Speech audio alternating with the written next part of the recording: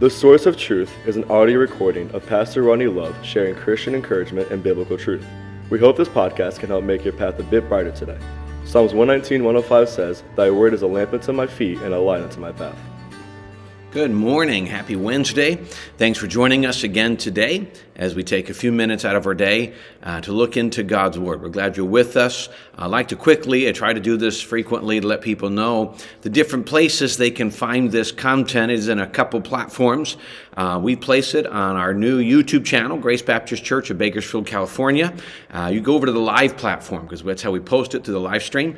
So you can find it. It's going to be in a playlist. Sparky puts it in playlist afterwards, and so right now you can just find it under the book of Matthew, and you'll see our last playlist of 2 Corinthians. And as we keep going, you'll find more. So if you're new to this, there's other content there. You can also find it on the Grace Baptist Church's Facebook page and my own Facebook page as well. Stream down through the post, and it'll be there. But that was, also, if you prefer to listen to this in audio format, you can find this on iTunes or Apple Podcast, really.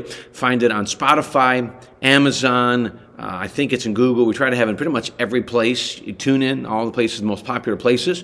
You would search for Source of Truth Podcast. You'll come up and you'll see this, and then you'll see it up there by date and things of that nature. Those are some ways you can find us. Today we're going to continue the book of Matthew as we study the life of Christ through Matthew's Gospel.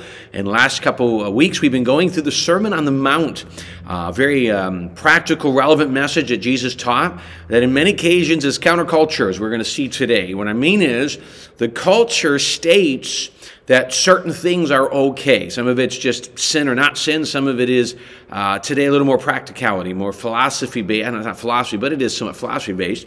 Because my philosophy, what I believe, will establish what I do. We've stated that our thinking establishes our beliefs establish our actions, and so if we want to change our actions, we got to go back to what it is we dwell on. We got to go back to what we think about, what we read, what we bring in, what we allow to establish our belief system. And so Jesus is confronting that and teaching that and helping that through this Sermon on the Mount. And today we're going to look at a passage that I would say practically is one of the harder ones to do. Some would say this is easy. For me, not so much. Maybe others, it is. So I'm going to read through this. It starts in verse 43. So Matthew chapter 5, beginning in verse 43, it says, "You have heard that it was said, you shall love your neighbor and hate your enemy." So the people at this point have been taught what we consider to be level of common sense. Those who love you and do well for you, it makes sense to love them back, right? But those who are mean to you, you have every right to ignore and be mean back. That's literally what we've been told. You can hate those. Now, I would say we've got to be careful on the term enemy. He says here, hate your enemy. Well, who's the enemy? When you really think about it, to us, if we're not careful, everybody who likes us is our friend. Anybody who doesn't like us is our enemy. Well, the enemy is a pretty strong word. So that was the thinking, though. If you're good friends with them, great. If you're not, you have a right to hate them. Jesus says in verse 44, "But I say to you, love your enemies. Bless those who curse you. Do good to those who hate you. And pray for those who spitefully use you and persecute you." Now, here's what he goes into. And he uses just as strong, if not stronger, language here. So let's go in. First of all, he goes, love your enemies. Now, let me tell you something.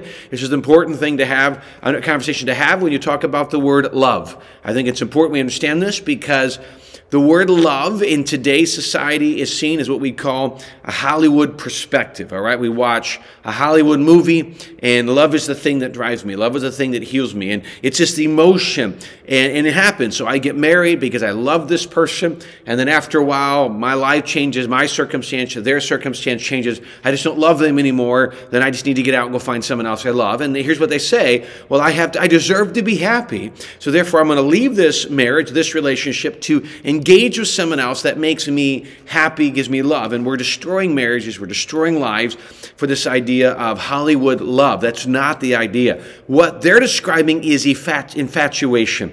They're describing self-love, if you really want to be there. This person makes me happy. This person does good for me. And as soon as they stop doing good for me, I'm out and I'm going to find someone else who does good for me. There's nothing about what I give into those relationships. And that's the love. That's what love's being taught today. Love is what I can get from something. Please remember, if you have that kind of love, if that's your thinking, what can I get from this relationship? A relationship is like a bank account. You are going to drain it if you're not putting into it.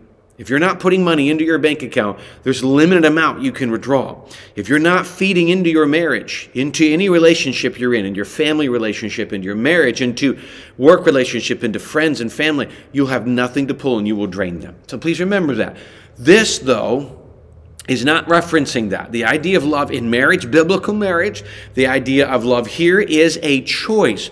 I will choose to treat people, in some occasions, better than they deserve. In Ephesians, he tells us, be kind. Be using speech. Let no corrupt communication come out of your mouth.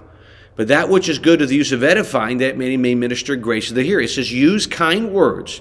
Even giving them grace, giving them something they don't deserve. They deserve a piece of your mind. God says, give them kindness. So he says, listen, love your enemies, true enemies, love them.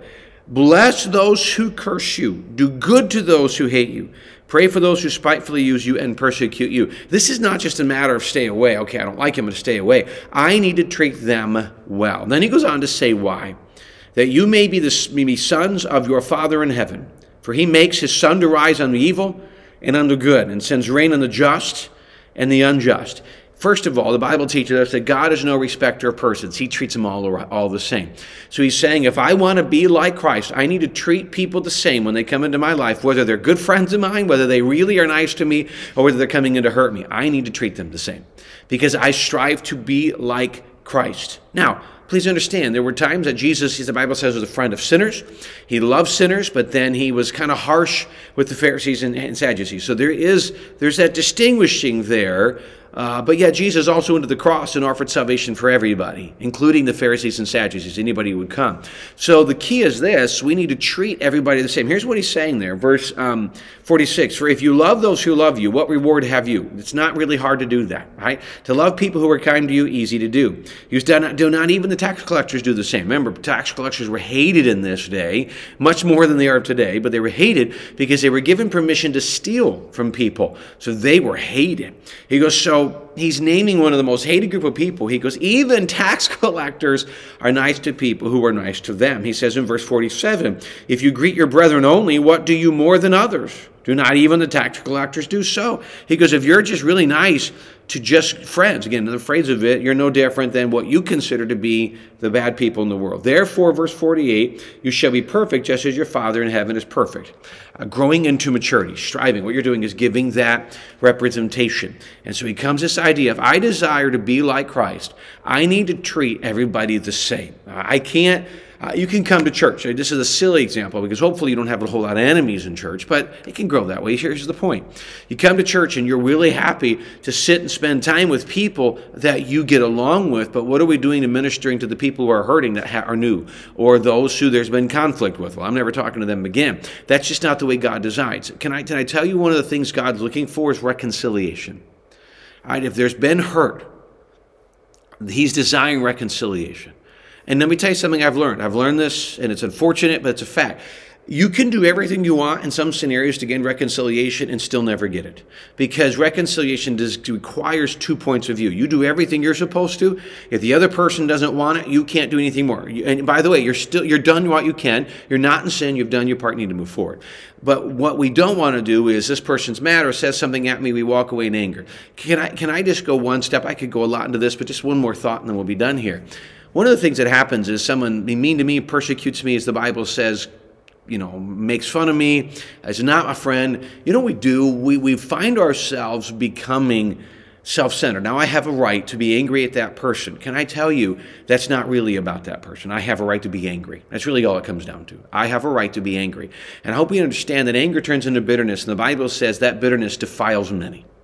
It's in the root. You don't see it until it comes up. And when it comes up and the bitterness has taken root and is strong, now you begin to hurt the people around you. And then you might even come to the point of blaming them for that. You'll be very careful that we can't control what other people do, but we can act biblically. That's what it comes down to. I can't control how nice people are or not to me, but I can be what God wants me to be. I tell my family when we go through this, let's just try to be better. People hurt us, and that can happen. People say things, and it's just the way life is going to be. No matter where you live, it may happen. Am I going to react?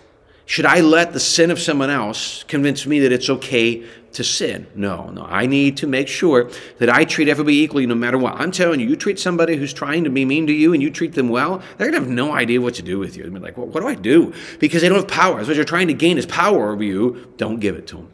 Don't let that anger and bitterness be free, because you are of your Father. You are to be like Him, and do not let other people control who you are going to be. Represent Jesus, and then let God deal with those situations you cannot. Thanks again for joining us today on this Wednesday. I appreciate the opportunity to be part of your day. Hope it's a help. Hope it's an encouragement. Hope you have a great rest of your week. We're praying for you. Love you. Hope if we can be a blessing and help to you, please reach out and let us do that. Thanks for joining us today. Look forward to seeing you again tomorrow.